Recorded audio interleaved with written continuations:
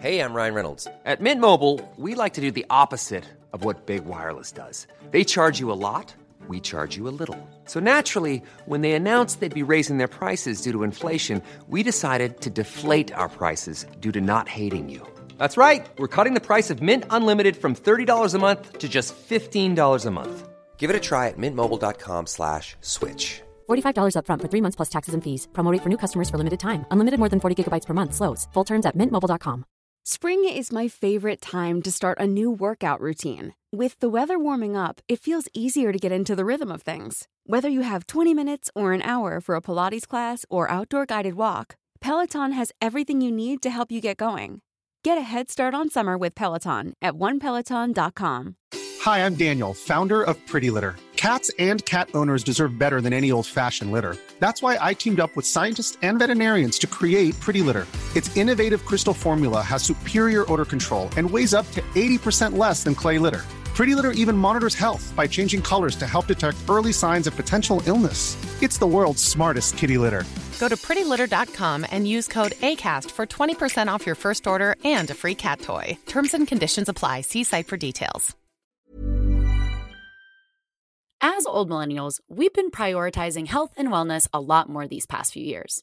While we may not be Spencer Prattting it up, not just yet. I mean, Emily, don't count us out here. With crystals on our bodies, we are thinking how much more we need to stay hydrated. Recently, I started traveling with at least one Liquid IV stick in my bag to make sure I'm staying extra hydrated, especially when it gets hotter or after a night of a little too much fun. Liquid IV is the category-winning hydration brand fueling your well-being, and their hydration multiplier is the one product you're missing in your daily routine. Use it the first thing in the morning, before a workout, when you feel a run down, or after a long night out and on long flights. My sister recently got married, and as her maid of honor, I put Liquid IV sticks in all the bachelorette party bags, and my sister and her husband put them in their goodie bags when we traveled to Costa Rica for the wedding. Those came in super handy after hitting an open bar in the sweltering heat. I'm a big fan of, it was very nice to have. I'm a huge fan of the watermelon ones and the tangerine flavor, which has an immune boost, even better when you're traveling and worried about keeping your immune system going. They fit easily in a toiletry case or even a tiny purse, so it's super easy to pour one in your water bottle.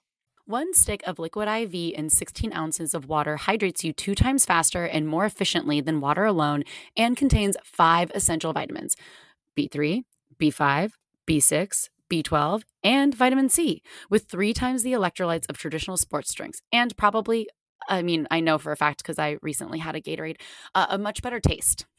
Oh, absolutely. Get 20% off when you go to liquidiv.com and use code OldMillennialsPod. That's OldMillennialsPod at checkout. That's 20% off anything you order when you shop Better Hydration today using promo code OldMillennialsPod at liquidiv.com. Bye. Our podcast producer, my 12-year-old Boston Rat Terrier, Murray, has a very discerning palate. Luckily, Nom Nom's turkey fare recipe not only has fresh ingredients, but it's also made with his favorite food, brown rice. It sure is.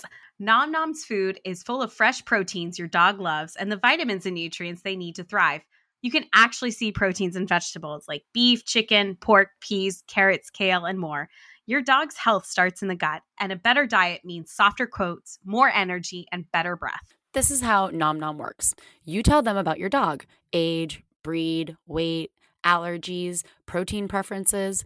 They'll tailor a specific amount of individually packaged Nom Nom meals and send them straight to you. Store the meals in the freezer or fridge until it's mealtime. They'll give you specific instructions on how to transition your dog from foods like kibble to the always fresh Nom Nom for the best results. Watch your dog clean their dishes, dance for more dinner, and overall thrive. And if your dog is anything like Murray, he is going to dance for dinner and clean his dish, sometimes at the same time.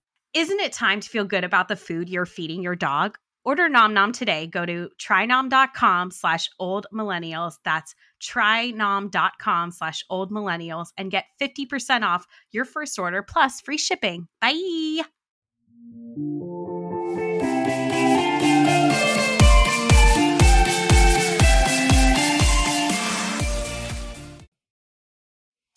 Hello. Hi. Welcome back to Old Millennials, a deep dive on shallow topics, not from the 90s and 2000s, but from today, and in particular, back to our And Just Like That recaps. I am one of your hosts, Emily Bejean. And I am your other host, Margot Poupard.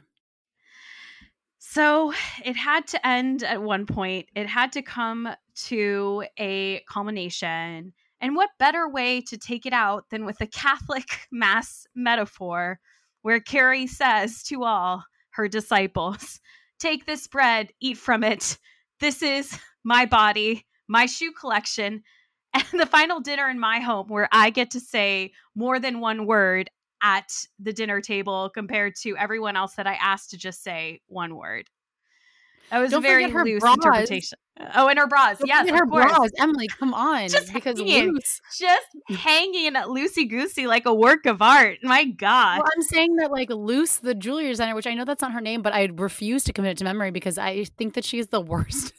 Her and Che are in a tie for worst person on the show. And I think that she wins over Che because at least Che is less, well, I wouldn't say less annoying, but less good stuff happens to Che. So I'm more on Che's side than on Luce's side.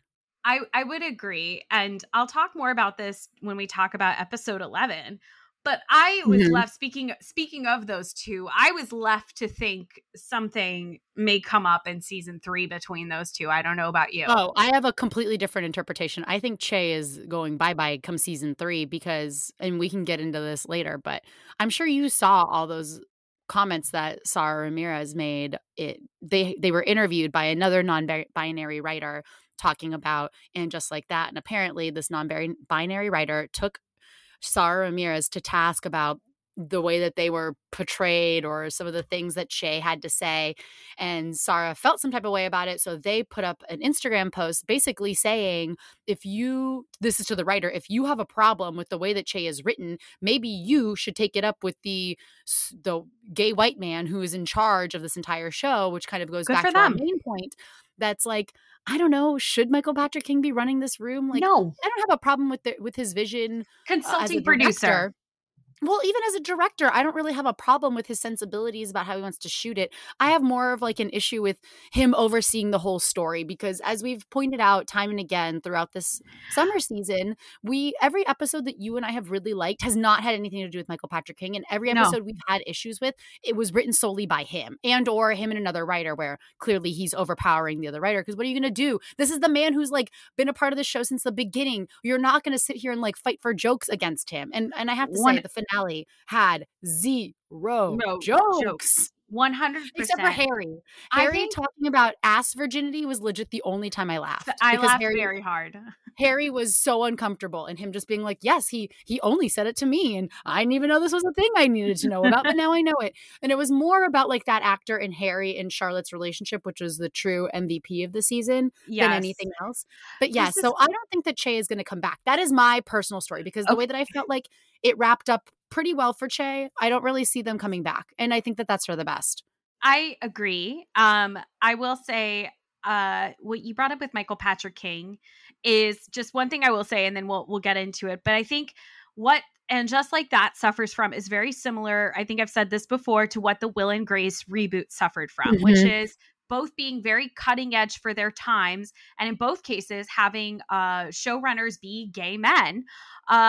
Now, what was cutting edge in 1999, 2001, and ironically, both shows that started airing around the same time and whose reboots, Will and Grace's, came a little earlier, but I digress. You realize these people are trying to make up for time past and doing so in a way that presents their very limited view of their own evolution. And while I can't expect everyone to be the know-all, end-all about everything, I do think that's where if you are going to go down the reboot route, you really need to not only refreshen your writer's room to bring in those perspectives, but also give them some the reins, right? Or yes. and I think that's more of the problems that I think And Just Like That, and to your point, Will and Grace suffered from was a little too tight on the reins and needed to loosen up, because I feel like when the reins were loosened and people got to really tell whatever story they wanted to tell within the And Just Like That universe, I think that you and I generally had a more fun time. Like, I think my favorite episode of the whole season was the Halloween themed one. Me too. And also the one where Carrie dates the guy from the bike lane. I thought that was like one of the funniest episodes they'd had in forever, it felt like. And that had nothing to do with Michael Patrick King. No. So yeah, I think you're right. I think that I don't know. I'm not saying that they should be completely shut out, but I just think that maybe they should let other people do more stuff and let them have more input and have more jokes and do more passes, because it was just, you can really feel his hand, and it feels very heavy. And we can talk about that more, especially with episode 10 and the whole Shinto monk of it all, because like, oh my God, like I feel like that, my God, I feel like that, I feel like Michael Patrick King's personal story and connection to that and why he wanted to do this to Stanford is a prime example of why he shouldn't have final say sometimes, because it comes across as like tone deaf and privileged and just like, and so just like cringe in a way that doesn't even make sense for that character. I'm not saying that people have to be like perfect, super cool people. That's not what I'm trying to say. No. But like, I just feel like, of course the writers aren't going to be like, oh, that doesn't really make any sense, because you can't say that to your boss, really. So that's why I feel like his presence should maybe be like minimized just a bit going forward, so that the other writers' voices can shine. And obviously they also need to start getting rid of characters. Yes. And if they got rid of Che and they got rid of Luce, you know, then now we're kind of cooking with some gas here. Like now we got something. So because there's too many fucking people in Carrie's apartment, I'll tell you that. All right. Yes, indeed. And with, I think this is where we kind of give an overview of what we're covering here, because obviously, as we mentioned, we are recapping, but specifically we are recapping the last 2 episodes of season 2, which would be episode 10, The Last Supper, which I believe is called The Appetizer, or is it Prelude to the Appetizer? It's Appetizer, and then it's The Last Supper. And then it's The Last Supper, the entree, if you will. So there are these last 2 episodes. I think the best way to kind of do this and how we've done it is really talk through some of the like plots, the A plot plots and B plots of these episodes. So I think what we can kind of get into first and foremost is episode 10, which is The Appetizer. We kind of have, let's talk about our main 3 first. We've got Carrie, who's, preparing to move, in which Luce is getting the fucking deal of the century with this apartment. I don't want to know what Carrie sold it to her for, because it will make me angry. But they're doing what I told you that they were going to do, which was Carrie is going to sell Luce this apartment for, $1 or whatever, some steal. And I appreciate that Seema is immediately mean to her, because I am Seema. I'd be like, fuck you. You don't get this sushi, you fucking ungrateful little twat. Go get your own shit. Seema, you just stole this apartment out from under someone. If anything happens to this show and it eventually does get canceled, I just want Seema to get her own spinoff, because I find her life to be so fun, vibrant, and I do enjoy when she is mean to anyone under the age of 30. Like, I fucking live for it. Well, you think Luce is under 30? I think Luce is in her 30s. That's what I think. Barely. She's supposed to be an analog to Carrie. That's what I think. But I also think, back to your Seema point, yes, in theory, I would like to see a Seema spinoff, because her life is full of, a bitchy gay coworker and a bitchy gay guy who also gives her blowouts. But mostly, I did not like Seema in love or like in a relationship. No. I thought that, I don't know what they decided to do to her, but all I know is that knockoff Taika Waititi was not worth the ding to her character that we had worked so hard to finally get to know a little bit more this season. Yeah, I think that this show was like in a rush to get Seema into a relationship, like, which was going to happen at one point. Like, it was going to be a plot line explored, because it had already been somewhat explored at the end of last season, early this season.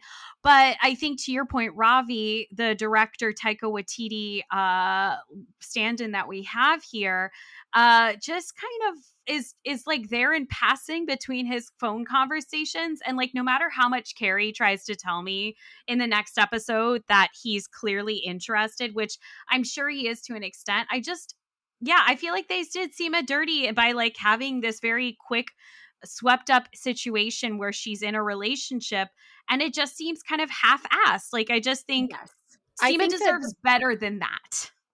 Totally. And I think that we deserve more of like since she's supposed to be a Samantha analog, more of like a Samantha like build up into a serious relationship. Yes. But what I think happened, or at least, we can only interpret what we've seen. And I refuse to listen to that podcast because similar to if I have to explain to you why a joke is funny, then that's not funny anymore. And it's not funny anymore. I don't need the writers to explain to me why we did or didn't see Aiden at the end of the Aiden's farmhouse. At the end of the day, we didn't fucking see it. So I don't really give a shit what the excuse is.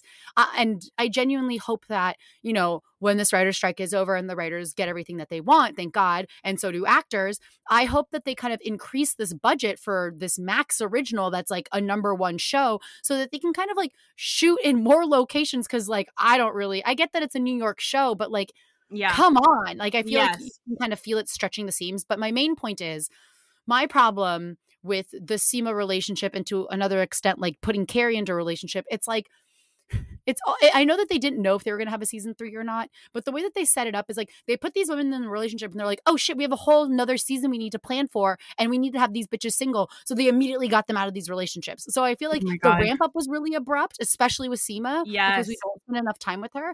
And then the breakup was also more like you have this man on the side of the street like screaming about the Sphinx for like 7 hours and you're like, I don't really know what I'm supposed to take away from this other than like he's kind of annoying, but like he's never around. So okay. Oh boy. Yeah. Yes. I don't know. I don't know either. It's a little weird. It's all it was all very hastily put together towards the end. And I think they tried to walk the fine line of wrapping things up enough in the event that things did get canceled, but still leaving the door open. But in doing so, just like gave us a very not a great resolution. Like I don't find myself intrigued to see what happens with Seema's, whatever ship with this man.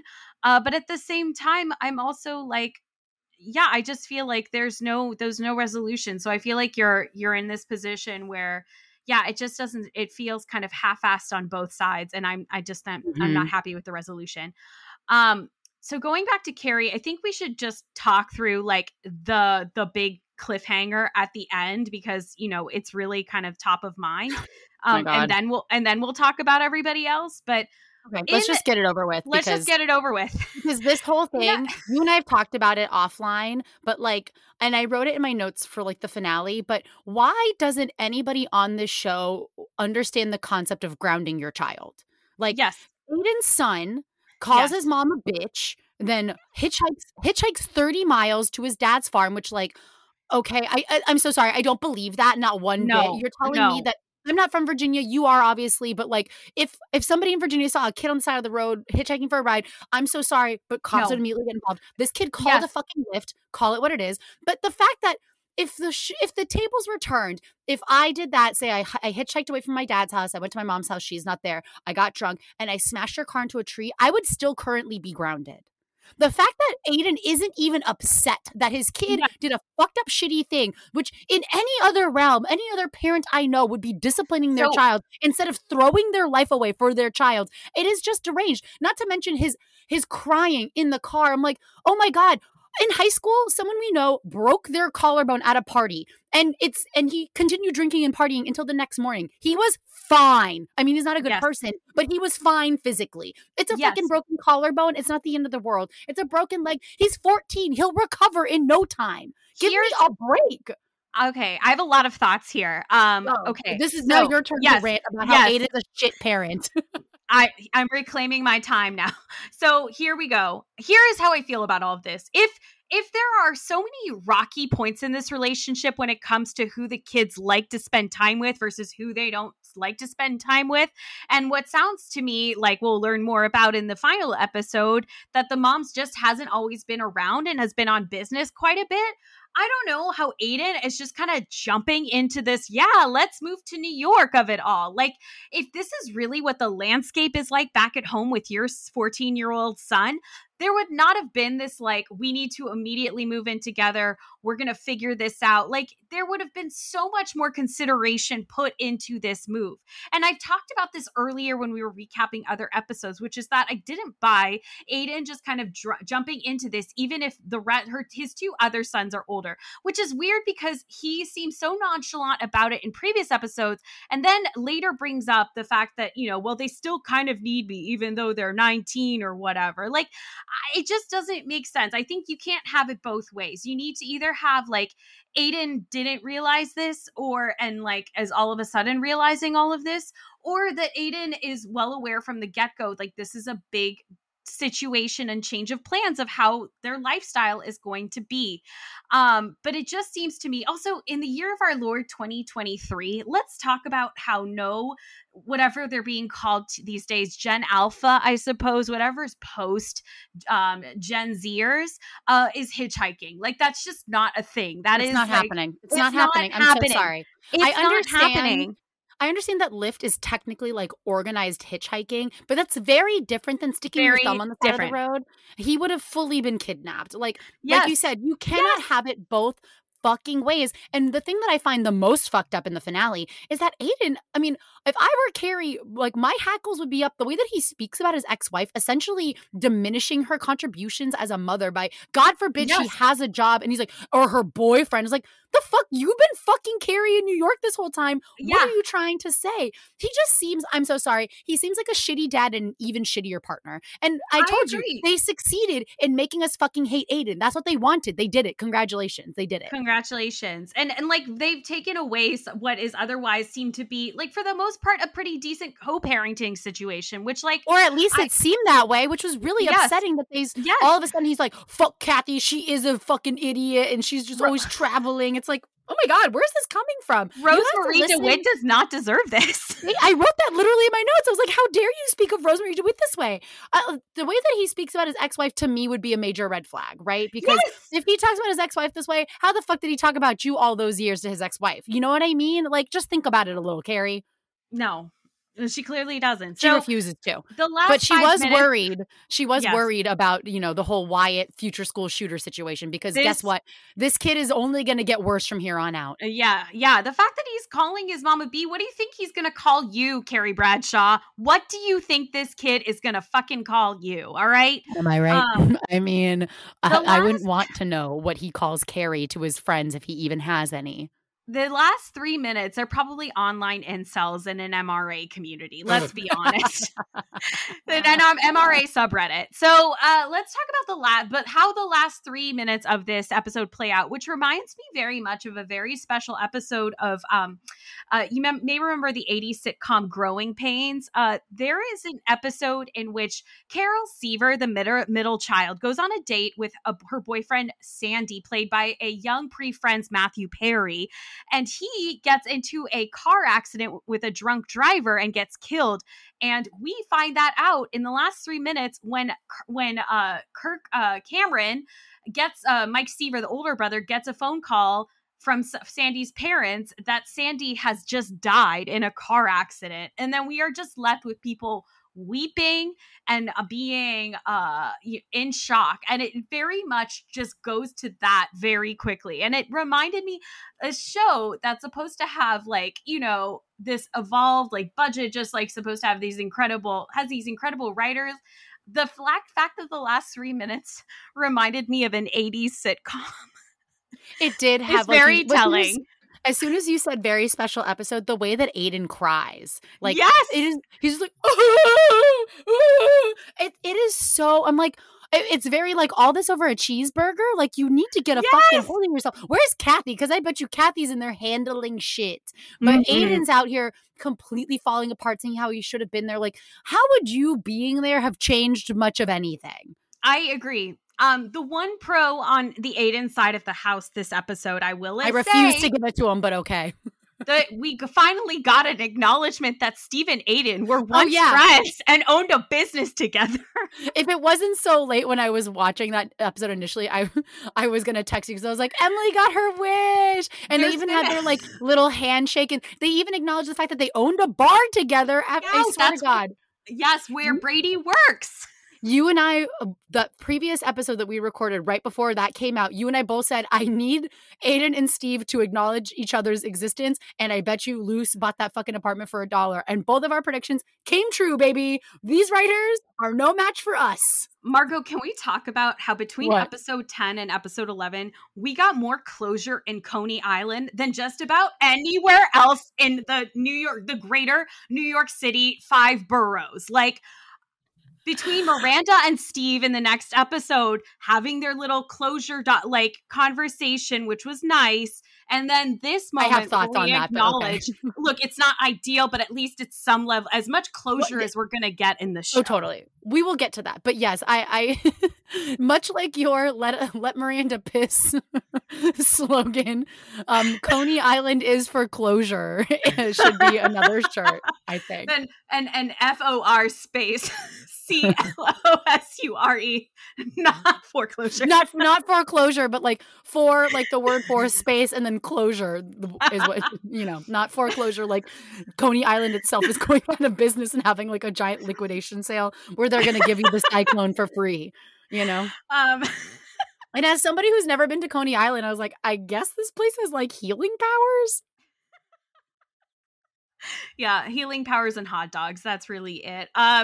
So I think we've got enough out of Carrie. We'll talk about Carrie and Stanford later because that's tied to Anthony. But we'll talk about. I can't.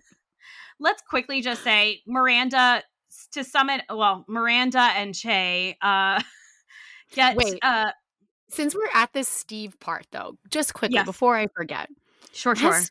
Have Steve like fully leaned into like the Miranda of it all? Like his voice, I don't know if we've seen Steve more in these last 2 episodes, so like it feels like it, but he's going like real simple Jack about like this accent. And like, I don't know. It was like that last episode where they were having their like little tete-a-tete that he was like, Miranda, I was right about a lot of things. I was like, what is up with this voice? Like, did he always sound like this? Or is it, have I just not heard him talk a lot lately? I bet you Michael Patrick King gave him notes and he's like, David Eigenberg, I need you to be more Steve. I need more Steve, more cowbell, more Steve. More cowbell Steve. Yeah, it's just, every time he like said her name, I just kept laughing. He was just like, Miranda. And just like, oh, you did pretty good there, didn't you, country lurch? I was like, what is this voice? I don't know. It just got me. It got me real good. Okay, sorry. We can circle back to Miranda now, who, as I have been screaming at the top of my lungs, can afford a $7,600 Valentino coat but cannot find a home. I do not understand what the fuck is going on. The wealth amnesia. I hope the wealth amnesia and the timeline of just like a general like sense of time, I hope that happens in season 3 because season 2 we got more lightness and brightness.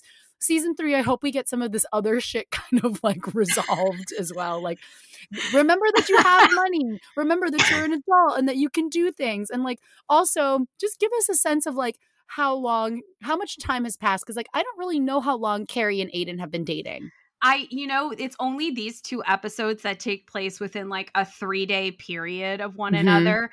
And that's about it. That's the only way other than like major holidays. And then these last 2 episodes have I been able to tell where we are timeline wise. Yeah, it's hard. I think my best guess is that like Aiden and Carrie have been dating for maybe like 6 or 8 months. I think so. That sounds right. Right. So Miranda, I mean, what else to say really? She takes on just Miranda on her own, takes on a more prominent role at Human Rights Watch. She gets to go to the UN. We get to see her wear a very expensive outfit that costs way more than her rent. So again, to your point, wealth amnesia. And she meets someone, I believe is it someone who works for the BBC, I believe, because it comes up later. But whoever it is, it's clearly like a potential romantic interest. I don't know. But I think that's what they're like leaning towards a little bit. Or at least, yes. I hope that next season we do get like Miranda exploring her sexuality a little bit more and less of this like bumbling Ms. Magoo who can't find a bathroom. Or someone who can be responsible enough, who's at her, who can like meet her at her level. But all of this is forgotten because Miranda decides to join join Aiden and Carrie as a +1 to a night of comedy, if you can call it that. Well, I think you gotta put comedy in scare quotes. But even before that, we do have to back up because we do get like a tenth of a storyline with Dr. Naya. Because the whole reason why Miranda even agrees to go to this alleged comedy concert in Brooklyn with Carrie and Aiden is because Naya essentially says, oh, Miranda, you always ice out your exes. And then Miranda shows up at the comedy concert and was like, well, I don't want to treat Che like I did Skipper, which I was like, that's a fucking reach. Yeah, I would also. I did think he was going to show up. Oh, really? I also don't think that Miranda ices people out like that, though. No. Do you get that impression? No, and I think she's bringing up one example in a sea of people where she did not ice people out in the past. I think like there's two things here. There's Skipper, which is like he was Skipper. Like what else? Okay, goodbye. And then Steve, which is just like, she didn't done things that well. Like she was kind of an asshole in terms of how she ended things with Steve. Like that's pretty fair. That's fair. Steve some closure. Also because you guys are co-parents. Like yes. You have to get on a good page with Steve. You can't fully ice him out. And to me, that would be the more important relationship to protect and cultivate versus Che. Who fucking cares about Che?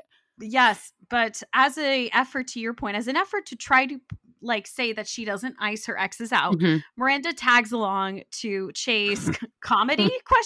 Showcase. In the words of someone much funnier than me, where are the jokes? Where are the jokes? I think that you can say there's a really great saying that's like if you can't say it nice, say it funny. And Che can do neither. And I think it's proven in this scene. During the stand-up routine that Che does, they go into details around Miranda, the relationship they had with Miranda, in many ways very exaggerated, obviously. And needless to say, Miranda's a little pissed because, again, these jokes aren't funny; they're cruel, and it's not even jokes. It's a not rant. Jokes. It's a rant against Miranda and what a terrible person she is. And again, they were not funny. Not one laugh. They were not. Che, like, if this is what stand-up is going to look like for you during this breakup period, then I suggest a therapist and not a stage. Well, Emily, we go back in the same episode, we go back and see a flashback of Che watching their old stand-up when they were still performing as a woman. And even those jokes were terrible. Like, she's like, oh, I'm starving because I've been dating all week. It's like, these are the worst fucking dated jokes. This is very like, take my wife, please kind of comedy. It was, so if this is where we started from, we haven't gotten much better. No, we haven't. Let's get into some writers groups and workshop some of this material. Understandably so. Yes. Understandably so. Miranda storms out of the club. And Che confronts her, and Miranda is just pissed, understandably. And they have this really, very tense conversation. And then later, Che runs into someone that they're into that they had met at the veterinarian clinic, and who ends up becoming Toby, thank you, who ends up becoming a love interest towards the end of this season. We'll talk more about that later for 2 seconds. Which is like a big old like, okay, I guess. It's very, I mean, it's just weird. It's like, wow, that was rough. Do you want to go get a drink? Like, and that was rough for Che, who just told a bunch of bad jokes. Like, who was that rough for? It was rough for the audience who had to like listen to it. But I think more so than that, I mean, Carrie's reaction. Yes. If you or I went to a comedy concert and the stand-up comedian went and ripped our friend to shreds for 5 minutes poorly, you and I would never speak to this person ever again. Ever. Not only that, but you would have to hold me back from physically fighting this person because I would be so livid. But we would never speak to this person ever again. So the fact that Carrie insists that Che continue to be a part of her life is nutso-butso. And not only that, be there at a intimate dinner seated right around Miranda. Like, this is where the Carrie goes into the sociopath territory or the friend amnesia territory. It's a bit of both, really, because it's a sociopath who doesn't feel the empathy or emotion in this instance. And two, the fact that Carrie has prioritized Che and Bobby Lee Bobby Lee's partner as better friends than someone like Bitsy, or I don't know, just like a number of other people that could have been invited to this Last Supper that we'll talk about in a second. I wish we had Bitsy and her big dick pics at this fucking dinner. You know what? Because I don't give a fuck about Bobby Lee or his partner who can't even finish a fucking dress. I mean, again, it's like I can kind of tolerate Che because I've built up that tolerance a little bit. But like, you're telling me that Bitsy, again, big dick busting down Bitsy isn't invited to this dinner? That's a travesty and a crime. You realize this is how the Che situation of it all is, that we just refer to her the way you would refer to someone building up an immunity towards a virus. Yes, I've gotten the Che vaccine, so I'm sort of like immune to what they do. So when Che says in the finale, I thought my jokes were funny, it's like, I didn't even get mad. I was like, of course you did, because you have zero fucking funniness to you. You have not a funny bone in your whole body. But of course you thought they were funny because you're a moron, but that's fine. That is kind of the Miranda storyline for this episode. I think you mean Miranda. So on to Charlotte, Charlotte is fun. You know what? Good for Charlotte and Harry. They've really been a saving grace this season. They've been a lot of fun. To me, in the original show, they were always end goals to me in terms of the best couple. I always liked them the most. I've always been Team Charlotte. So Charlotte sells a painting to Sam Smith. Get it, Charlotte. And then we get to celebrate. Sam Smith has $100,000 to drop on a painting. Like, good for you, Sam Smith. You go, Sam Smith. They are selling, concert tours, records. They're sold out. They were just here. Good for Sam Smith. So, but I thought that was a celebrate cameo too. I thought that was a perfect way of including a non-binary person without like shoving it down everybody's throat. And then the validation that Rock even thinks that it's cool that their mom is selling a painting to Sam Smith was also like that's the kind of like non-forced diversity we're all kind of asking for. Yes. And then I think the other thing that I appreciate about this episode is Charlotte is finally gets to let loose. All right.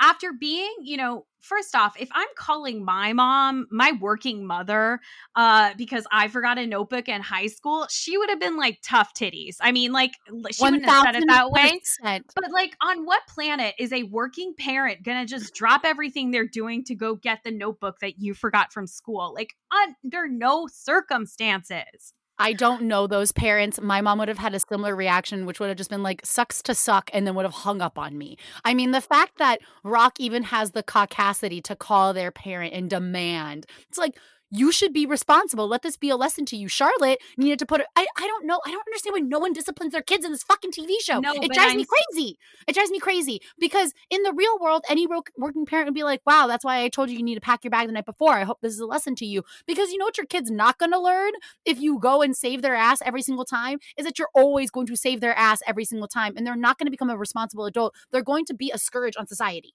So y'all need to like, get your shit together, Aiden, Charlotte. Like, I'm glad that Harry had some pushback, but even Charlotte was like, you go and get that folder for Rock. Harry should have been like, no, both of us need to let Rock know that we're working and they can't do this stuff to us. And but the way that Lily calls Charlotte and bitches at her brunch, oh my God, that is, what the fuck is that? Charlotte, I was so happy to see Charlotte get super drunk. I don't wish anybody to destroy their phone, but good for her. She got to have a night out where she didn't have to deal with her children. And then when she gets back, she, although drunk, tells them off. And I'm like, thank God someone said something to these kids. And the only good family member here that night is Richard Burton. I mean, like, props to Richard Burton. He is just like, and I love that Drunk Charlotte is one of my favorite things. She has always been my favorite drunk of all the cast members. Like that Staten Island episode with the Staten Island iced teas is iconic to me. It's one of my favorite episodes on the show, the original show. So I'm happy to see Drunk Charlotte again because she is one of my favorites. But it was just so fucked up when she gets home drunk, and I believe it's Lily. It's like, ew, you're drunk. It's like, fuck you, you ungrateful little asshole. You kicked your own mother out of her house that she had to be in a terrible, loveless marriage to get, so that you could eat little pot brownies with your little ungrateful, fucked up friends. And now you're telling your mom that it's gross that she had a good time for once in her life. All of these kids need to be put in jail immediately. Or some terrible boarding school. Agreed. Just a boarding school. Like, go away. Go learn how to be an adult and stop fucking bothering your mom. Let her have brunch with her fucking friends. What a bunch of jerks. Yes, I agree. So we talked about the main ladies. I think we talked about Seema.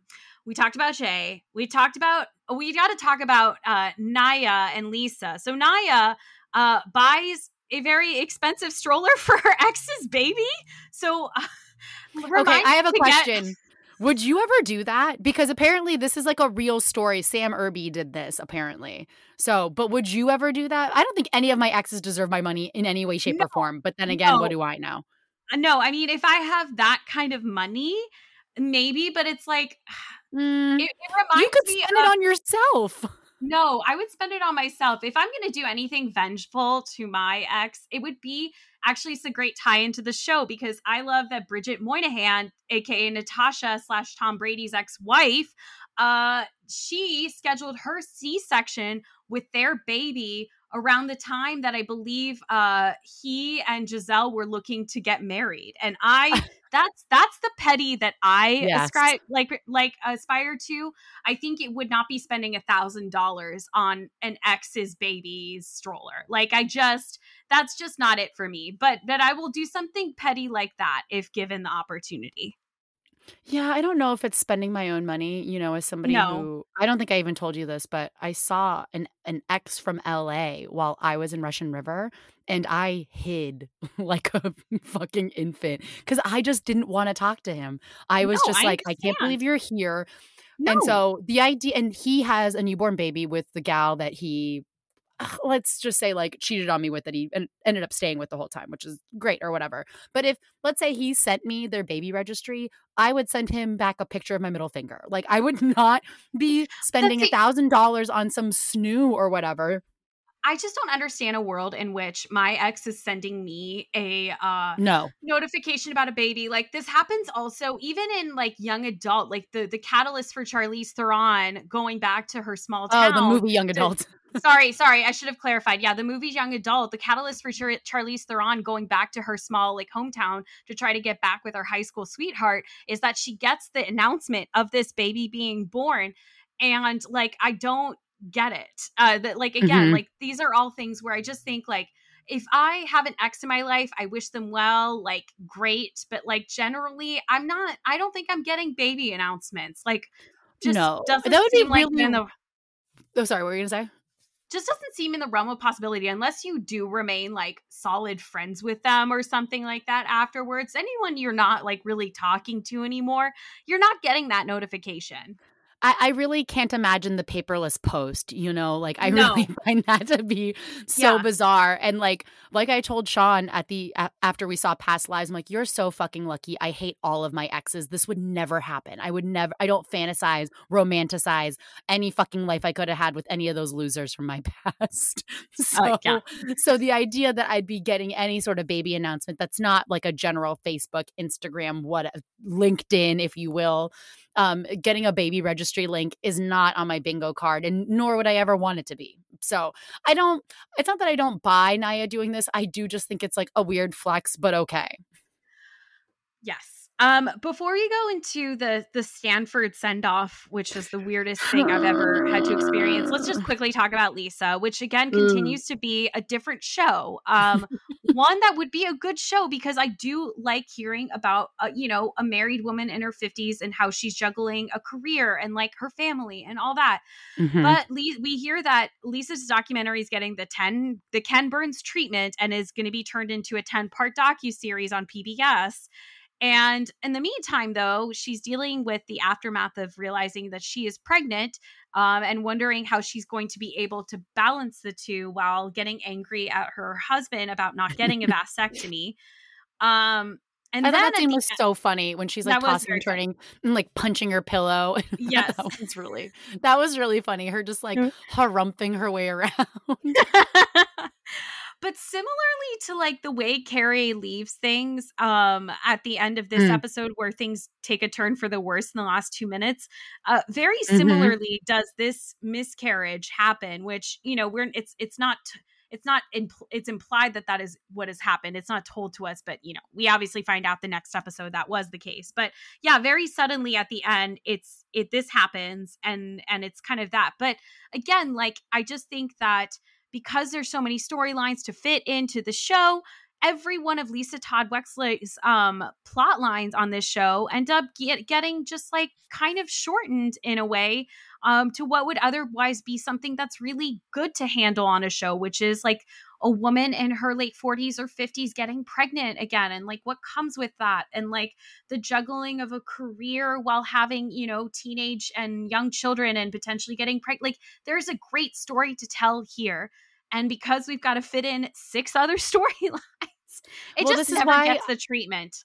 Yeah, I mean, she gets short shrift a lot. Her and Nia, definitely. Yes. Like, what's the point of adding non-white characters if you just screw them out of a storyline anyway? And yes, and like you were saying, this is my hope for season 3, is that we thin out some of the characters so we can spend more time with some of these other people and kind of get a more in-depth look. Because yes, I on the face of it, like, Lisa getting pregnant at this inopportune time and her just saying like, this is supposed to be my time. I just think that a lot of women can relate to that point in their career of like, absolutely, you worked so hard, you did all the things, you were the stay-at-home mom, you balanced career, and now things are finally getting easier. And now you just look at it, instead of feeling like maybe the joy you did with your first batch of kids, or however you want to phrase that, you feel like dread and regret and anxiety. And I appreciate that they at least mention like, oh, well, you don't have to keep it if you don't want to.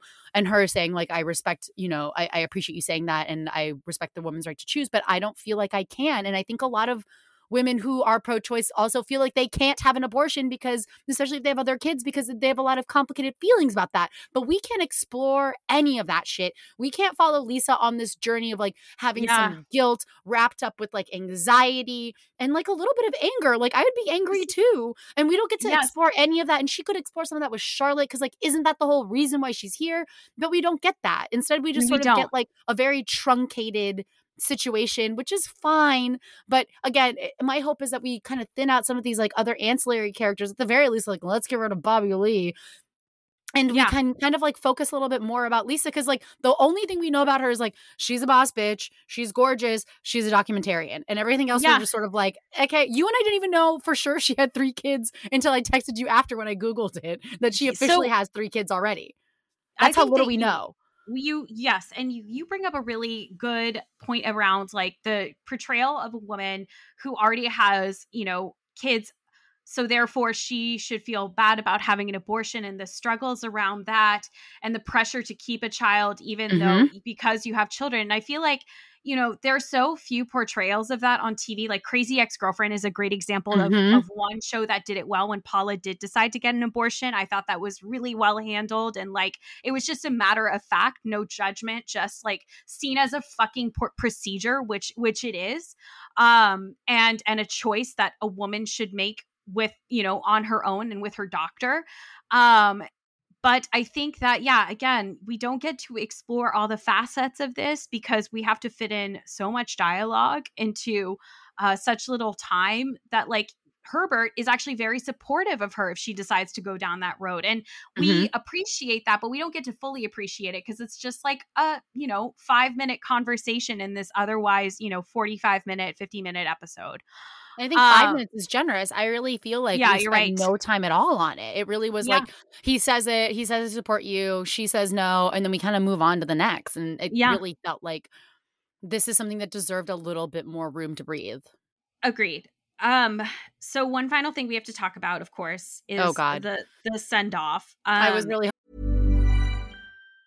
If you thought the only way to get a more defined jawline with natural-looking results was through surgery, think again. Juvederm Volux XC is a non-surgical injectable gel filler that improves moderate to severe loss of jawline definition and can help you achieve natural-looking results with little downtime. Even better, this improved definition lasts up to 1 year with optimal treatment. No maintenance required. Improve jawline definition for a smooth, sculpted look with Juvederm Volux XC. For important safety information and to find a licensed specialist, visit Juvederm.com. That's JUVEDERM.com. Not for people with severe allergic reactions, allergies to lidocaine, or the proteins used in Juvederm. Common side effects include injection site redness, swelling, pain, tenderness, firmness, lumps, bumps, bruising, discoloration, or itching. There's a risk of unintentional injection into a blood vessel, which can cause vision abnormalities, blindness, stroke, temporary scabs, or scarring. Talk to a licensed specialist to find out if it's right for you. Ryan Reynolds here from Mint Mobile. With the price of just about everything going up during inflation, we thought we'd bring our prices down. So to help us, we brought in a reverse auctioneer, which is apparently a thing. Mint Mobile Unlimited Premium Wireless. How to get 30, 30, bit to get 30, bit to get 20, 20, 20, bit to get 20, 20, bit to get 15, 15, 15, 15, just $15 a month? Sold! Give it a try at mintmobile.com/switch. $45 up front for 3 months plus taxes and fees. Promo rate for new customers for limited time. Unlimited more than 40 gigabytes per month. Slows full terms at mintmobile.com. Hoping we could get away. I know. But I mean, let's rip the Band-Aid. So okay, Anthony, the lead into this is that Anthony is obviously struggling with Giuseppe because it's, Giuseppe wants to go back.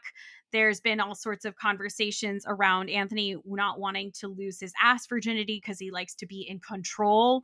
No, that's not what he says. He says, I don't want to be the woman, which I think is such a derivative and archaic way of thinking, and fully feels like it's written by a 60-something-year-old gay man not written by anybody who has a modern sensibility. I really had an issue with that. I found that to be super offensive and it's just gross. It's just gross the way that he made him say it. I don't know. I just didn't like it. I think I know what was, again, this is where Michael Patrick King probably has an intention of how he wants to say something but it gets the execution of it similar to when Charlotte is dressing for her first job, right. Back at the art gallery, and what's supposed to probably be written one way is executed in another way. And the attempt just seems like it falls flat. Similarly here, I think Michael Patrick King was trying to convey Anthony's archaic views of what a homosexual relationship should look like. And the dynamics around that of a gay couple and who's what and the gendered politics of it all. Ugh. But the execution of it just makes him seem, to your point, the comment is derivative, and it makes Anthony seem like this just backwards off person who just sees roles in relationships in a heterosexual way. I just think that it's not fair to Anthony's character. It's not, because you would think that Anthony's a little bit more progressive than to at least use that kind of language. Yes. I think to your point, if Anthony said I just like to be in control and I don't want to do that, that would have been a completely different conversation than oh, I don't want to be the woman. That really rubbed me the wrong fucking way. I just did not. Me too. But to have that scene then coupled with this Shinto monk business. So in an effort to talk about how Anthony's character in general, Giuseppe says he likes to always be the one in charge or in control or that kind of thing.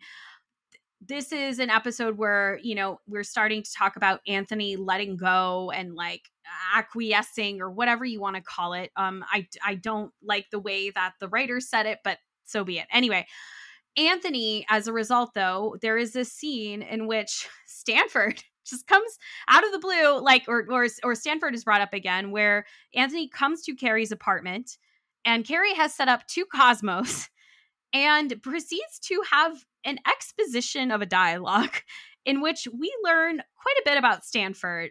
One, he is staying in Japan. Two, he has left the world of the Japanese pop stars. And three, has decided to become a Shinto monk. And all they have for this is a photograph of Stanford. Okay, I want to say, and I texted you this after I watched it. I feel like you could have photoshopped a more convincing Stanley as a Shinto monk than what the fuck we saw, because that was a ridiculous Photoshop job. A legit laugh out loud in what was supposed to be a really sentimental moment. And I resented the show for doing such a piss poor job and really taking me out. We didn't even need the photo. It really could have just been, he's not coming back. And I feel like that would have been more powerful than I don't know if it was supposed to be a joke or not, but it really undercut the mood. It really did. And I think there's two recent examples of shows/movies that have done this in really interesting ways. So obviously the Fast and the Furious franchise has decided to do it a certain way, which I don't hate. Like, you know, it is what it is. Like, it's fine. It's kind like, of comical at this point, right? It's like comical. Brian's always watching the kids, and I agree with June Diane Raphael. Like, I love that Fast and Furious is trying to make this point that fatherhood in a way is a death, right? Like that, I think that's what they're trying to say. And I do love that they're always like, Brian's on his way, he's always family. And my totally super alive friend named Brian, that's why I named my kid after him, because he's super alive and totally normal. Like, I think at this point, like, they're in on the joke. We're all in on the joke. I don't think that And Just Like That has that kind of sense of humor. No. So here's where I think the best send off of a real life actor dying was done really well. So I'm not going to spoil too much in season 2 of Something Somewhere, because I don't think you've watched. No, but I made more progress through season 1 though on the plane. Okay, and I love it. And I'm going to finish it. But go ahead. I'm not spoiling anything, because in real life, the actor who plays her father died. The guy who plays Ted. Yes. So as a result, that's why in the second season he is off on a trip. But at the end of this season, they have a beautiful tribute that Murray Hill does at their wedding. And I won't talk more about it because I don't want to spoil it for you. But they, you know, because Fred and Ted, the characters, became friends because of, you know, their agriculture interests, like the fact that they both work in that world, and became good friends over time. Like, it's a really beautiful friendship that I loved about season 1. And I'm sad to see, like, season 2, because of this actor's death, they can't continue it. But I digress. Anyway, they handled it very well with, like, Murray Hill doing a beautiful, like, toast. And even though it's, like, not implied that Ted died, like, it's just done in such a way that felt very tasteful in comparison to this Photoshop shenanigan that I could do a better job on. Let's be real. I'm telling you, you really could. I really feel like you Photoshopped Murray onto Bernie Sanders' body more convincingly than what they did to fucking Stanley. Yeah, so poor Stanford Blatch, we missed Stanford, you. sorry, not Stanley. Stanny. No, and I just think Willie Garson deserved better than this. I think it's interesting that Sarah Jessica Parker didn't try to do a better job with this, or Michael Patrick King. And quite frankly, I think that Michael Patrick King has his head up his own ass a little too much, because this was his story. Because the whole backstory behind sending Stanford off to become a Shinto monk is because after Sex and the City 2 was so poorly reviewed, Michael Patrick King took it very, very personally, was super upset, was really distraught, was crying all over fucking Kyoto, which, like, please leave, like, the Japanese people out of this. They didn't and Phoebe Bridgers. Right? Like, please don't taint a very good song for us. And Michael Patrick King found himself crying in a Shinto monk temple, and he finally felt at peace. And it's like, okay, this goes back to, like, the privileged guy of it all that sort of, like, rubs me the wrong way. It's like, I'm not trying to invalidate your story or whatever, but, like, what's right for you doesn't necessarily track for a character. You know what I mean? Yeah. And that's why this sort of felt, again, maybe if the photo wasn't there, we'd feel a little bit differently. It would have felt maybe a little bit more touching of, like, I'm releasing all my earthly belongings and I release you, Anthony, to, like, find love and all this other stuff. I feel like it would have just played more if it wasn't undercut by, like, that joke of a picture. I agree. So that sums up episode 10. We have talked quite a bit about 10. We'll try to wrap up 11 in a nice way. I mean, like, so for episode 11, I guess we can kind of go into it again similarly. Like, let's go through the A plots and B plots. Sure, yeah, go ahead. But before we get into it, though, since it's now, like, solidified in the finale, I want to know whether or not you buy Carrie as a cat mom, because I don't. I think Carrie is, like, one of the most selfish people in TV history, and especially I'm not saying that as an insult, but, like, it's definitely one of those, like, would you call me selfish? Not to your face. Like, that's fully how I feel about Carrie. And cats are pretty low maintenance, but I have a really hard time believing that she gives a shit about a cat. Let alone a kitten that requires a little bit more, you know, like, time, assistance, like, and Carrie with a cat litter box in her chic ass apartment. I just don't believe it. I'm sorry. No. I think Shoo is so cute. It's such a cute name for a So cat. cute. Oh, I love that Shoo gets, like, a little nameplate necklace. And I also read, I think it was Evan Ross Katz broke the news that Sarah Jessica Parker in real life adopted the cat. And I do believe that Sarah Jessica Parker is a good cat mom, but I don't believe Carrie. You know, I just have a hard time buying that. Absolutely not. Absolutely not. Okay, Look, so I'm if glad that we're on the Shu- same page. It Yeah, was really yeah. important to me that we got this out of the way first. If Shu in season 3 like gets, remember Tiger the dog from the Brady Bunch that like apparently the urban legend is like the dog just like ran off set one day and just never came back, and all of a sudden the family didn't have a dog anymore. I would be surprised if this happened on this show. Honestly, it might be the best thing for Shu Bradshaw. It really, I agree. So obviously we have to get into Carrie and Aiden. Let's get into the Samantha because it's so quick. It's so quick, and it's right up at the top, It's which right I top. think is like such a fuck you to Kim Cattrall that they put this cameo in like immediately. And I would say I didn't have a problem with it. I wasn't in love with it. I didn't hate it. It was like probably the least offensive thing they could have done. But what I love the most is that at least there's a little bit of symmetry between season 1 and season 2 because we've upgraded from a text to a random text to Samantha's quote unquote alleged number to an actual phone call. So at least we've upgraded there. But it was sort of goofy, right? And I think because we know so much about how they shot it, it was hard to connect with it because it's like, I know that Sarah Jessica Parker is right now screaming into a speakerphone that has no other actor on the other end. You know what I mean? I think we know so much of what happened behind the scenes. This is giving me very much like Good Wife, where they had oh my God, yes, Emily. Where Archie Punjab and Juliana Margulies had to be photoshopped into a scene together. And it's giving me that. And it's just like, when you know about the behind the scenes drama, it is very hard to believe that these two are getting on a phone call together. One, that Samantha was trying to hop on a plane to come to this dinner too. And 3, I think, to your point, I didn't hate this or anything. I was just kind of meh. But the thing that I find very hard to believe is that the tone of this conversation feels like people who are in fact in regular touch with one another and have maintained a solid long distance relationship where they FaceTime once a week. Like, it feels like the tone of it felt that way.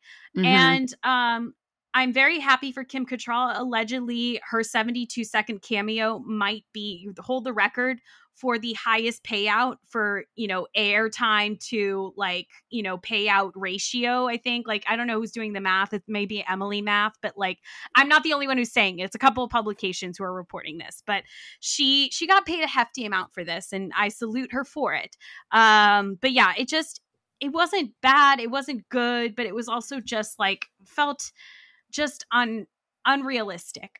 But then again, so do so many things. So many things on this show. I think in the realm of unrealism in this show, it was pretty low on the list. And so I'm glad that they at least did that. They didn't make it so outlandish. And I think they did what they could with somebody who wants nothing to do with the show or to be anywhere where she isn't enjoying herself for not 1 minute. So I find all of the Samantha backstory, not Samantha, the Kim Cattrall backstory about how we got her here to be more interesting than the cameo itself. I feel like HBO got involved, that this wasn't a Michael Patrick King decision because it felt so much like a fuck you. And Michael Patrick King didn't even direct the cameo, which also feels like a fuck you. And there's just so much tension.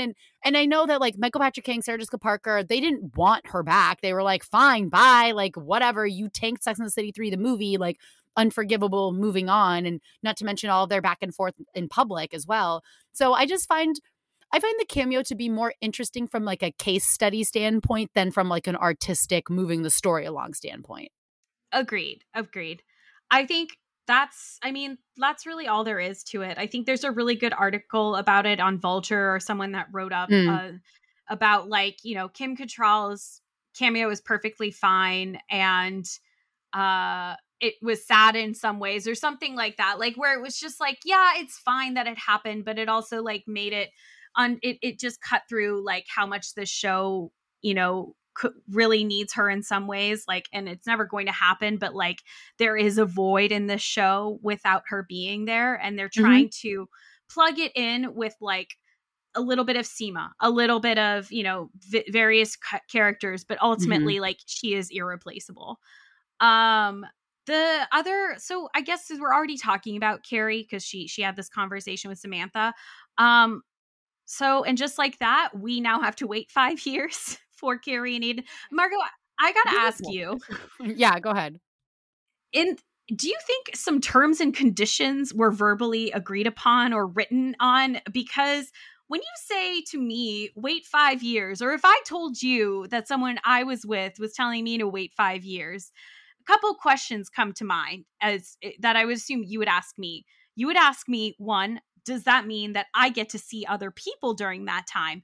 Two, do I get to go hop on a plane or drive down to Virginia to go see this person? Three, just what, like 5 years and like definitive 5 years, or do we get a 2-year checkpoint? Like what's happening here? What are the terms and conditions? So, so I think if you came to me and said this, I'd have a different reaction than if a man came to me or a romantic partner came to me and said, oh, wait 5 years. I know that she's in her 50s, so, maybe 5 years isn't that long of a time, but also I'm in my 50s, like tick-tock, bitch. You mean when you come to me in my 60s, we have maybe a good 10 years to be together if we're lucky? You want me to wait 5 years because you can't discipline your child, because you can't co-parent, because you're not a good father? Like, you're not. I'm sorry. You ditching your entire life to essentially helicopter parent your kid is not how you make a resilient, good adult. No. You just don't. No. And so if Aiden came to me and said this nonsense, I would tell him to go fuck himself. I definitely would not be having sex with this person. Then if you came to me and told me that, yeah, I'd have a lot of questions. Like, what does that mean? Other than it narratively being convenient for the show, what does waiting 5 years mean? And like the little snap thing really made me nuts. I was like, you suck. You're a bad partner. No. And I would be like, snap my middle finger and I would be like this? Like that? You want me to flip the bird? Like, it's so insane to me. I don't understand what he thinks is going to happen. Like, I personally don't. I think this means that they're broken up. So I think that Carrie is like free to date whoever. Do they have checkpoints? And I don't even think we needed to go that far. Like, it could just, there are so many ways he could have framed this. Like, she really could have literally been his low commitment, long distance girlfriend, long-term girlfriend, like Barbie style. Go to the Mojo Dojo Casa House down in Virginia every once in a while. Yeah, once every 6 months or whatever. It's like, you can't let this kid out of your sight. And she's willing to come to Virginia. Like, so much of this makes no sense. And I cannot believe he gets away with it. Like, the absolute caucasity, the man-acity of all of it makes me kind of nuts.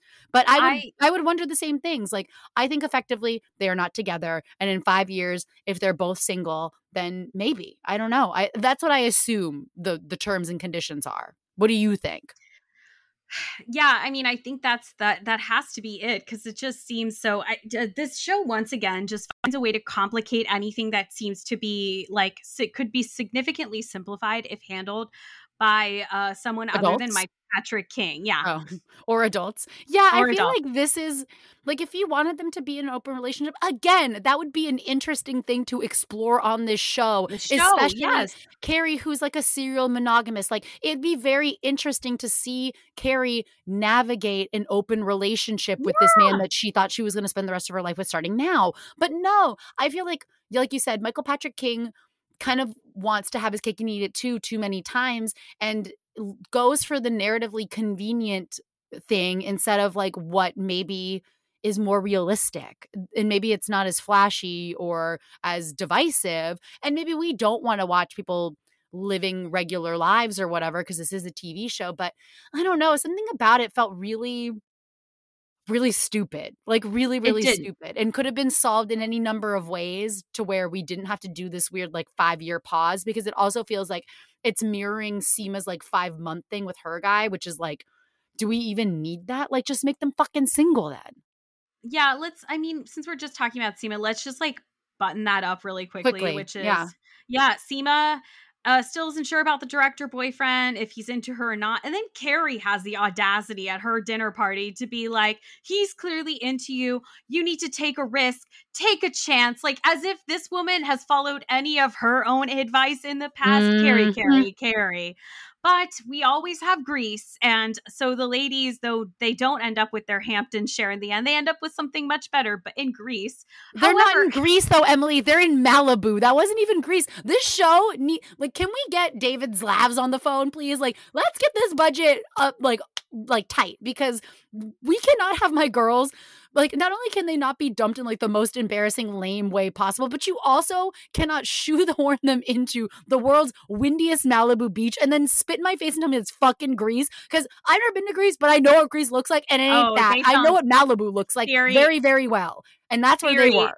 They filmed that in the same 24-hour period as Miranda's beach cleanup. Like, just down. Oh my God, you're down so right. Down the beach. Oh my God, Emily.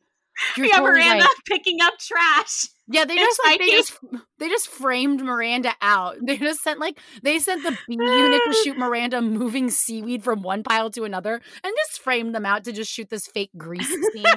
Oh my God. And Carrie speaking Greek was like, oof, just similar to Steve trying to speak Spanish. I was like, let's like give Duolingo like a few more passes before we start saying these words out loud to native speakers. Cause agreed. It's ugly American a little bit. Agreed.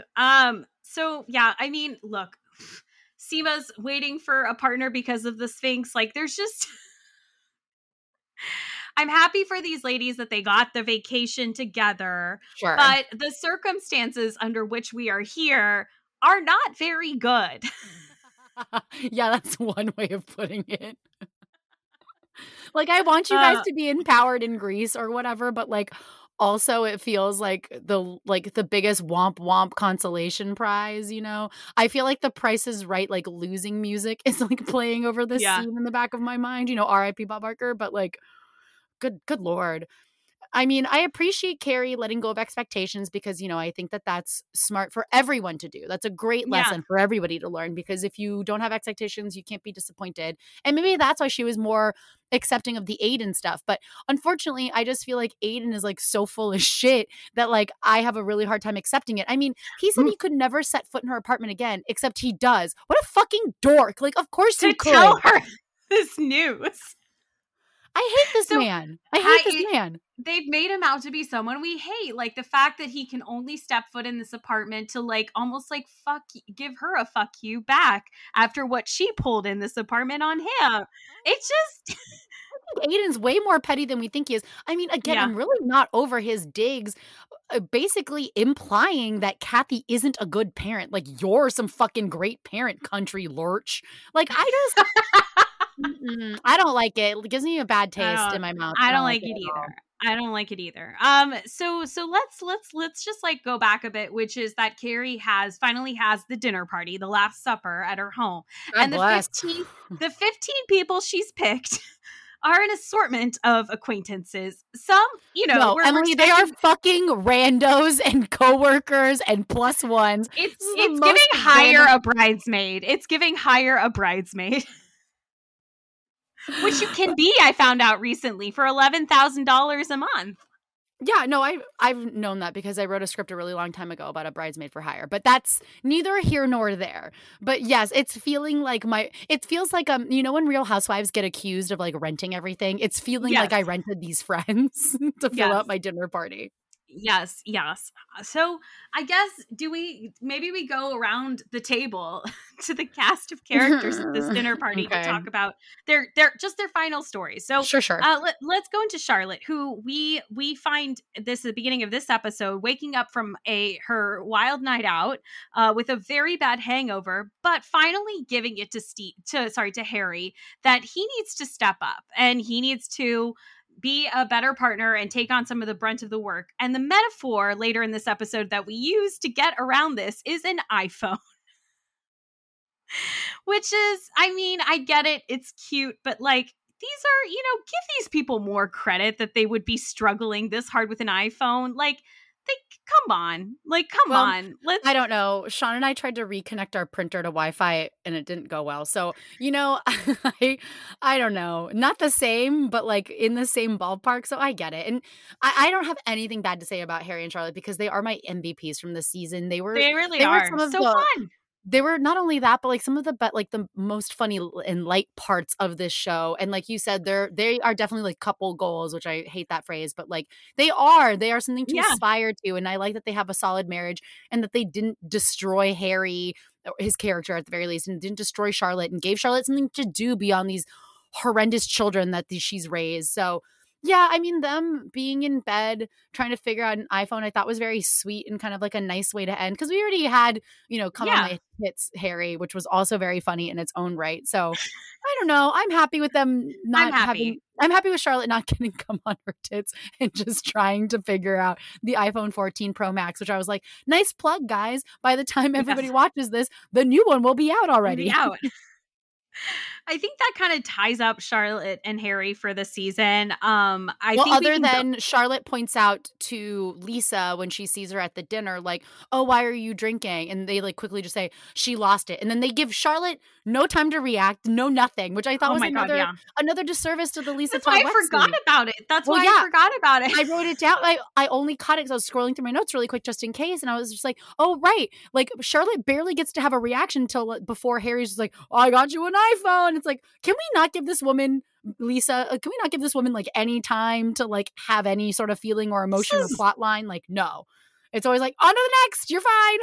But it's also, again, like a gay man clearly wrote this because like the miscarriage of it all, like this is one where I'm like, you know what, having maybe someone in the writer's room, I'm sure there is maybe someone who's dealt with a miscarriage, but like, I think that there just should have been in general, this plot line was just so shortchanged from the get-go.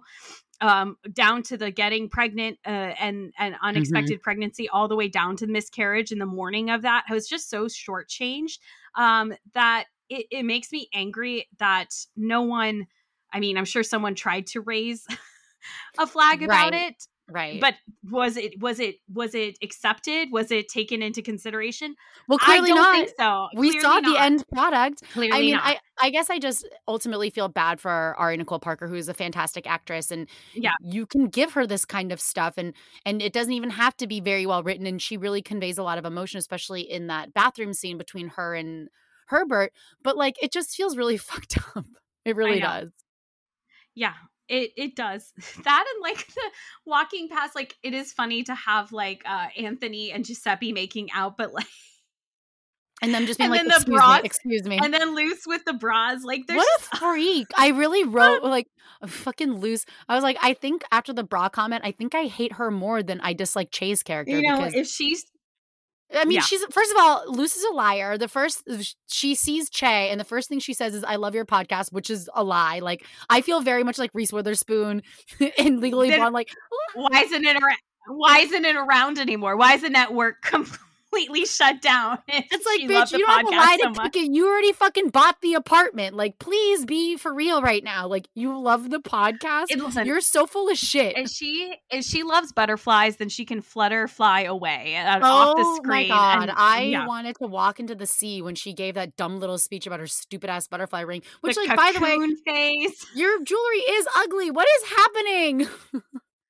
No wonder Carrie had to sell her the apartment for $2.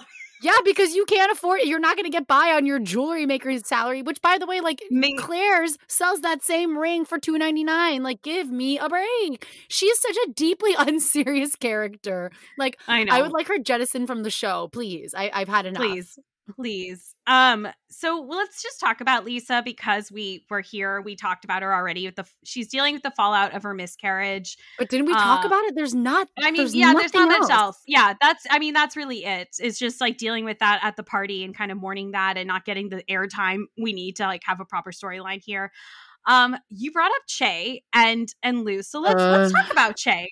And Miranda, because they make amends in the kitchen in the same place where the hey, it's Che Diaz scene. No. Do not bring that up again. I've taken it out of my brain. Do not make me remember what happened in that kitchen. What else is there to say? I think Che has one of the funnier lines in this episode, but it's telling that one of the few funny things they've ever said on this show is not even in their comedy set. I think they said, like, after the Carrie makes everyone say one word of something they're letting go and one word across the table. And so everyone gives their one word. And then it gets to Carrie. And Carrie, after having everyone abide by the rules of one word, gives a whole lot more words. And then Che says something to the extent of, wow, Carrie, that was more than one word. And I was like, oh, Che, that's funny. More of that in your stand-up, please. Less of the anger.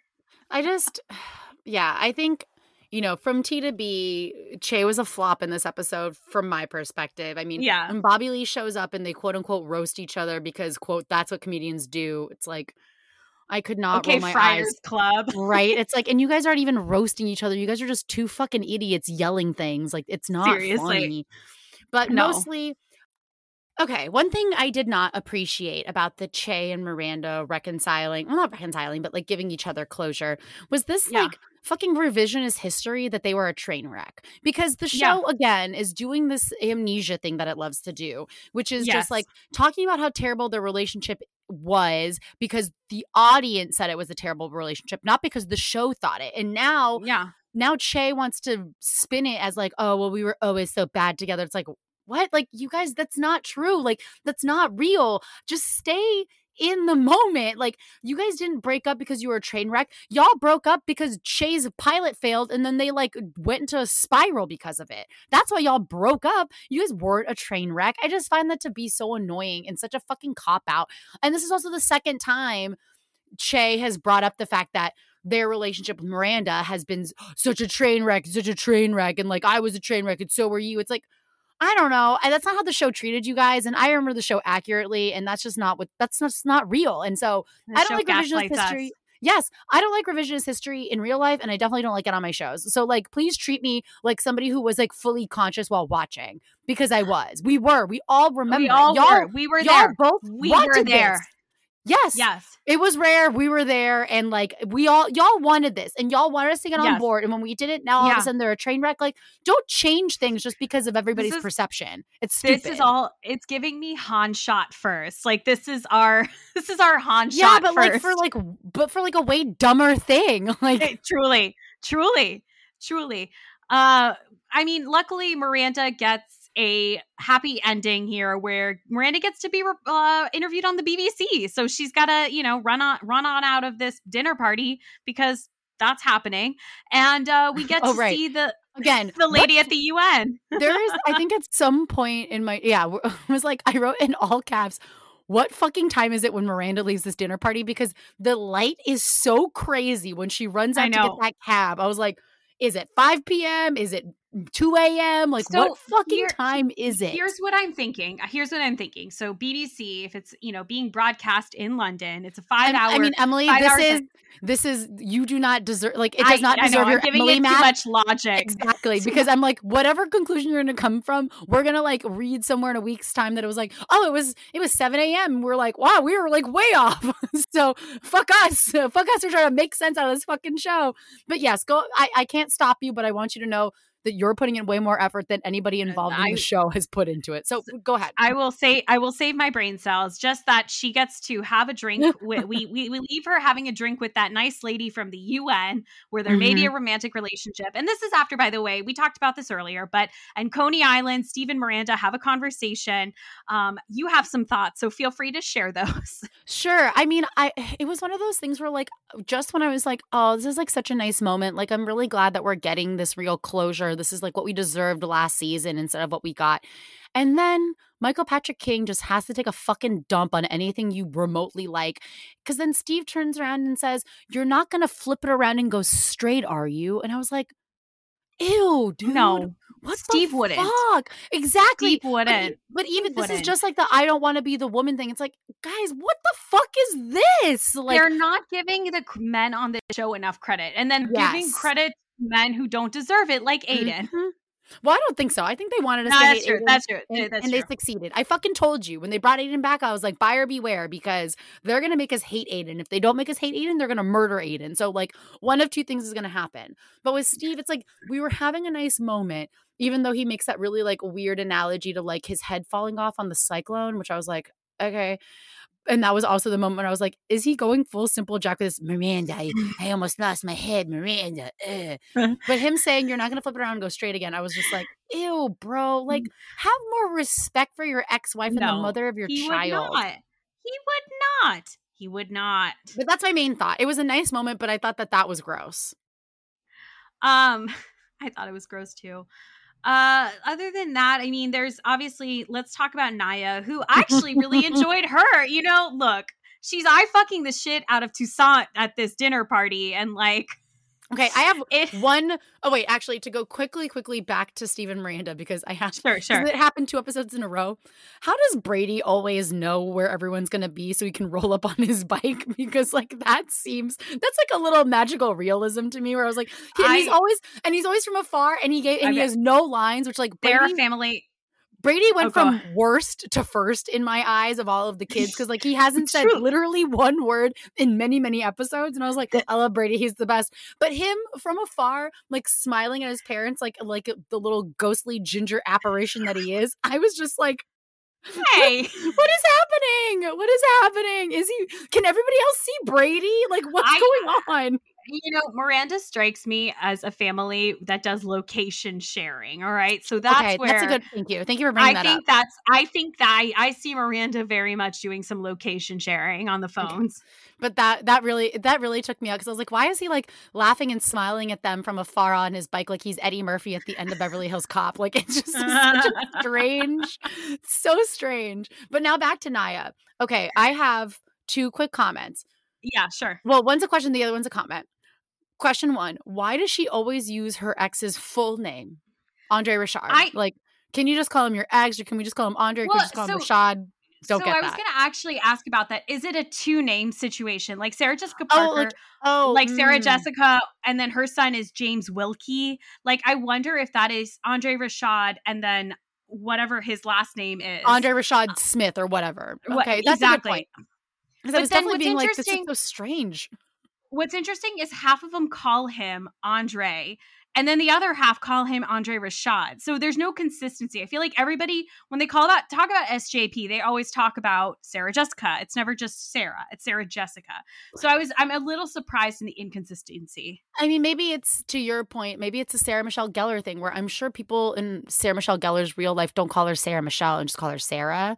So maybe it's one of those things. I don't know. But yeah, I think my other 2 first names. Yeah, it's like, I don't know. It's not clear entirely. So when she says Andre Rashad, I'm always just like, okay. It feels very like it's like saying your teacher's first and last name. Like, it's just sort of odd. It's very college professory, I guess. But my other thing was a comment, which is like, she just finds out she's getting admitted into this like very prestigious law thing. I believe you mean the American Law Institute. Yes, that. And she's boo-hooing about how she doesn't have a man to share it with. This is not, I don't want to see that. No, I don't want to see that shit at all.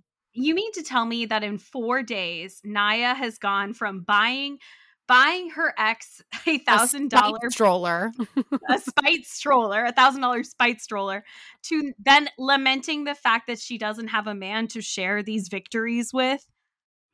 I don't know. I was sort of like, I'm calling cap on this shit right now. Like, okay, come on. But Miranda is still living there. It's so crazy. I know. Well, we'll see. Maybe she'll move in with Carrie. Because Carrie's got this big ass house. Apparently Miranda has no money or has forgotten where she put all of her money. And so maybe she just moves into that Gramercy Park place. And maybe Miranda can finally get a room that has her own bathroom so that she'll never be locked out of taking a shower or taking a piss ever again. Let Miranda piss 2023. Naya's woes or like weird woes that really don't exist in real life, but like the show has found a way to make them exist because of dramatic need. Those disappear very quickly when she goes to Carrie's dinner party and runs into Toussaint, who is the Michelin star chef that will be putting together this party and dinner, who is the same man we saw early on in the season when Naya was still married and had her book at a bar and had a giant purse as a barricade. And during this dinner makes everyone wildly uncomfortable as she puts in all these food sexual innuendos in place. And everyone is just like, I was like, girl, you gotta tone it down. It's coming across a little desperado, you know? Like, I thought the first initial Blanche Devereaux. But like not as charming. It was just like, it was so nakedly horny that I was like, can you please tone it down? You just said you don't know any of these people. And now you're guaranteeing that they don't want to get to know you because they're going to be like, oh, she's going to like fake an orgasm in every fucking restaurant I take her to. She cannot be trusted. But I thought, like, and we started out so well, right? We show up to the party. She's there with Miranda. They're like, I have your back. I have yours. And then she's like, you're fine, Miranda. Like, just go. Like, let me talk to this hot guy. And I was totally on board with that. But then, yeah, the like, oh, it just like blew up in my mouth. And it's like, it's so savory. I was like, oh my God, girl. Like, please, this is a dinner. No. Absolutely not. This is very like, ma'am, this is a Wendy's. Like, please relax. Let's just hope that at the end of this episode, in which Naya has brought Toussaint back to her place and Miranda's enjoying time with that lady at a bar, that Miranda goes back to that lady's place that night and doesn't have to and doesn't have a cat litter full of shit that she steps in. That's all, again, one of my favorite episodes. That was so fucking funny. That was so funny. Those are the final I wish those two well, and I just want Miranda to be able to have a drink and a date with someone at her level who's gonna let her have a bathroom that she can pee in in peace, and that Naya gets to enjoy a lovely evening with this nice chef. I think to keep it to like the Toussaint situation, though, I have two comments about Carrie's decor in her home for this dinner party. There were so many candles in that little tinderbox apartment. It was really stressing me out, especially in that tinderbox. There's no other way to put it. Really, I was just like, oh my God, like there's so many fucking candles and they're everywhere. They're in her closet. I was like, bitch, what are you doing? And then the place is gonna set on fire. Right. And I was like, I guess that's Luce's problem. And she kind of deserves the apartment to go up in flames anyway, because she doesn't deserve this place. I am on Team Seema. Be mean to this lady. And then my second comment is, everybody keeps being like, wow, the tablescape, it's so gorgeous. Look, I've watched enough Below Deck to know what a good tablescape looks like, and that ain't it, sweetie. That ain't pretty basic, and it just had way too many fucking candles. Too many candles. I mean, thank God there were no past apps. Someone's like fucking arm hair would have been singed off. It's insane. Oh, and I also, the only part that I did like of the vibe and decor was that Carrie was blasting Sade's Smooth Operator. Oh yeah, that was great. That I was like, that is the most believable part of this whole dinner party. The playlist was fun. I guess we've talked about just about everyone except for Anthony, which just very quickly, finally, he and Giuseppe come to their senses. Anthony is like, finally, I will let go. And so he loses his ass virginity. Before that, though, he says, I love you to Giuseppe. Which is true. Which was very I thought was huge. Like the nicest part of the whole episode. And to be honest, like after Harry and Charlotte, I would say Anthony and Giuseppe are my second favorite couple this season. I would agree. I really hope they continue in season 3. I really like this relationship for Anthony. And even though this show didn't do justice to Stanford, I do wish that Anthony gets to have, this continued storyline and relationship going into season 3. I guess this kind of like ends it. I mean, do you have any other final points? Oh, I was just going to say, yeah, it seems like we're going to get more of them in season 3 because Giuseppe decides not to go to Roma. So, but otherwise, we covered it all, I think, at this point. We've talked for an hour and a half almost about this show. I know. Which I have to say, I know we bitch about this show a lot, and we have a lot of feelings, and we have a lot of fearless feedback that we would love to share with Michael Patrick King, and all of it comes from a place of love and fondness. I don't think it comes from like necessarily a malicious place, even if, especially me, I get heated over a certain plot point. But mostly, this show, again, we shit on it, our group chat shits on it, but we obviously like it because we keep coming back. I have to say, and I hate to admit, it is appointment viewing. I was traveling during the last 2 episodes, and I still made time in my busy businesswoman schedule to make sure to watch it when it came out because it meant something to me to watch it on time. And it was so nice. And I hope we do more of this in the future when the strikes are over and the writers and actors get everything they want, because that's what they deserve, that we do more week-to-week appointment viewing, because I think some of the joy and some of the fun of watching the show, especially with like you and me and like in our group chat, is that we all watch at the same time. And it was nice to have that shared experience. And I think that that's what's really missing. I agree. In TV in general, not this show. TV. Mm-hmm. I think the text conversations become the new water cooler, and I really Yeah. appreciate that. I also love that it gives like these cultural writers time to really do a good job recapping this. That it's not. I think what you lose when you get an entire season at once on a streaming platform is this ability to kind of dissect each episode by episode, give it the time it needs to like have that point of reflection, and then do some really good writing. And not to say that those writers don't write great pieces on shows that are released all at once. That's not what I'm trying to say, but I think there's something really special in being able to kind of see, one, when an episode drops, like how does it play out, and two, the cultural response to and reaction to that episode at that given time. Totally.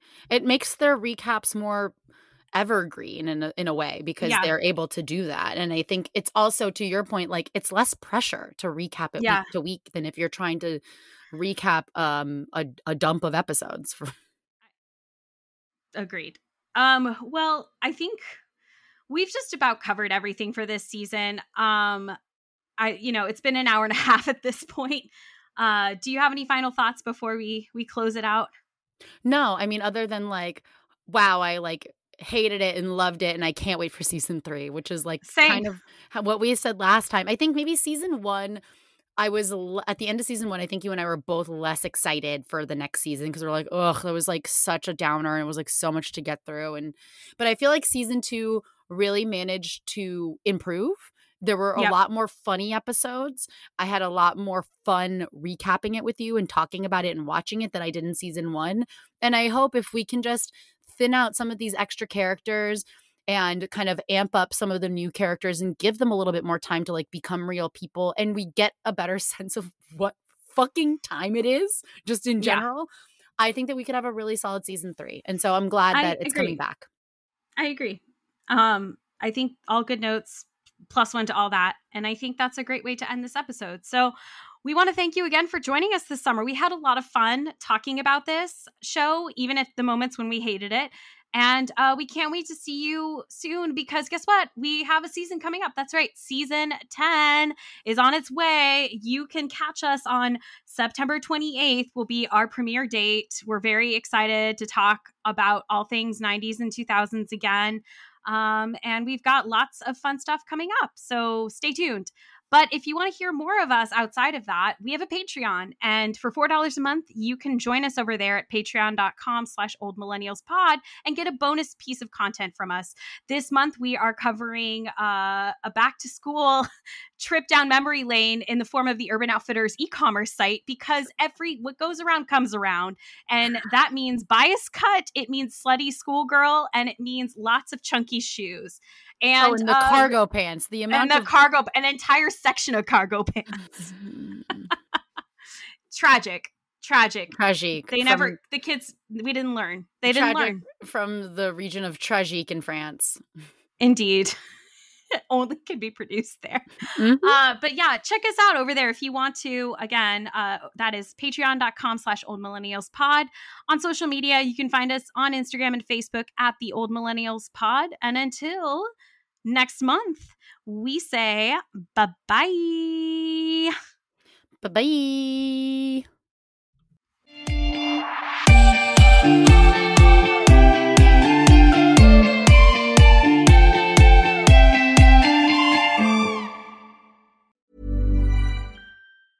Planning for your next trip? Elevate your travel style with Quince. Quince has all the jet-setting essentials you'll want for your next getaway, like European linen, premium luggage options, buttery soft Italian leather bags, and so much more. And is all priced at 50 to 80% less than similar brands. Plus, Quince only works with factories that use safe and ethical manufacturing practices. Pack your bags with high-quality essentials you'll be wearing for vacations to come with Quince. Go to quince.com/pack for free shipping and 365-day returns.